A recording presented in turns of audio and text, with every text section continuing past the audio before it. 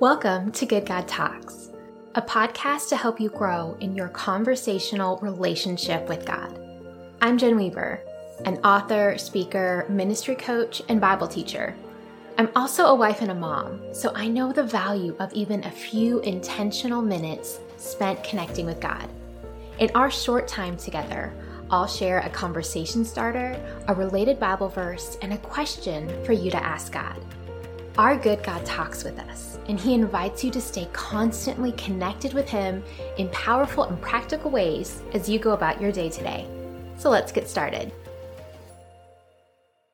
Hey friend, are you feeling burnt out right now? Or have you ever struggled to find that balance between work and rest? If so, you're not alone.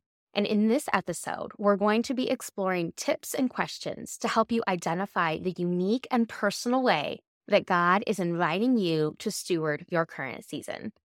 Today, I'm doing something that I don't do often here on the podcast, and I'm going to be putting on my coaching hat just for a few minutes. In addition to being a Bible teacher, I'm also a ministry coach, and I love coming alongside leaders to help them steward their leadership and their ministries. And a big piece of being a good coach is asking questions. Knowing what it looks like to rest well and work hard in your season is a conversation that you're going to want to have with God on a regular basis. That's definitely not something that I can answer for you. And in fact, that's our question for today's episode, because the season, the assignment, and the expression of that is going to be unique and personal for each of us. So before we get there, I have a few quick tips for you to consider to then bring into your conversation with God to hear what He would have to say to you. As I run through these questions, you can let your mind wander through your answers, or you may want to pause and play the podcast episode to process each one.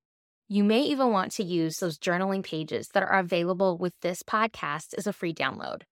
Do whatever works best for you to aid your conversations with God. Ready to get started? Okay. First off, when you think about working hard, what has God asked you to do? What details has God given you already versus what you filled in yourself? Are there areas of execution that you may want to go back and ask God to clarify? Now, this question was helpful for me because I like to run ahead, and it's really easy for me to get excited about a new project or a new opportunity and fill in the blanks myself without talking with God that much about it. Next, consider the pace that you're currently working at. How long are you planning to keep that up?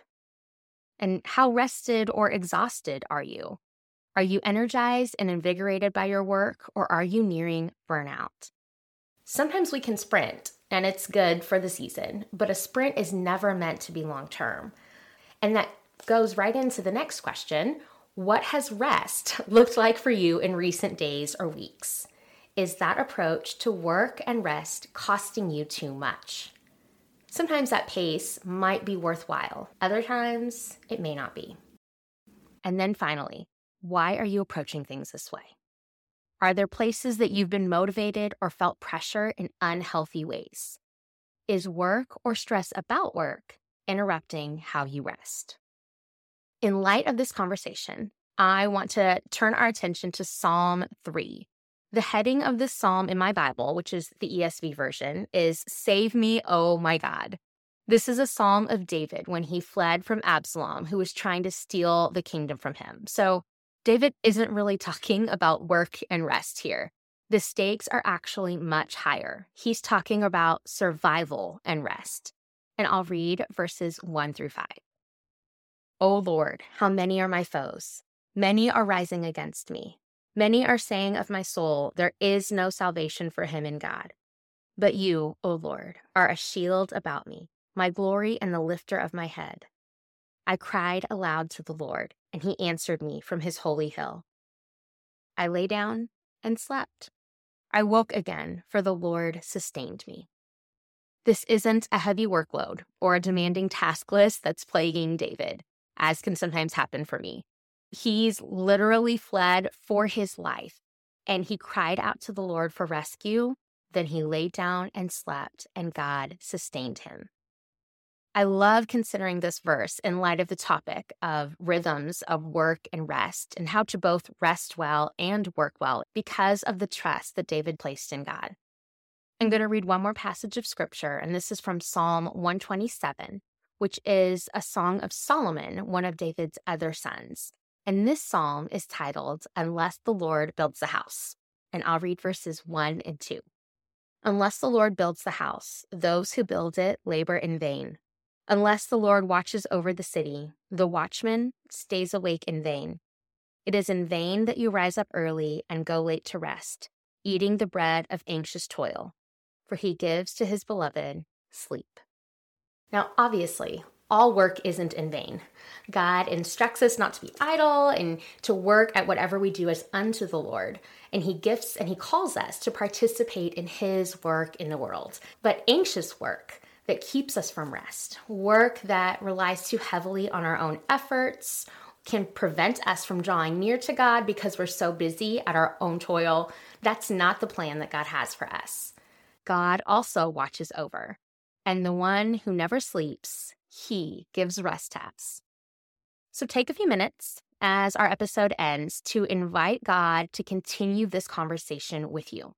Talk with him about the things that you've already noticed in your work and your rest habits, and any items that you've been encouraged by, or maybe things you already see can change. Ask him questions all the way along, including this one. God, what does it look like for me to work hard and rest well in this season? Have a good talk. Hey friends, if you enjoyed this podcast, I have another resource to share with you. My newest book is a fully illustrated poetry collection, and it's called A Beckoning to Wonder, Christian Poetry Exploring God's Story. It's available now on Amazon, and this book is for you if you find yourself weary and stuck in the rut of familiar routines, if you know that God is around, but you find him hard to notice, or if you feel like you're still waiting for the fullness of life you were promised. A Beckoning to Wonder is an invitation to know God more intimately and to rest in his goodness. And so I'm so excited to share this with you. Also, while you're here, would you please also leave a quick review and share an episode with another person? Reviews go a long way in helping other people find out about Good God Talks. And I would love to help your friends and loved ones also cultivate this habit of having uncommon conversations with God in everyday life moments.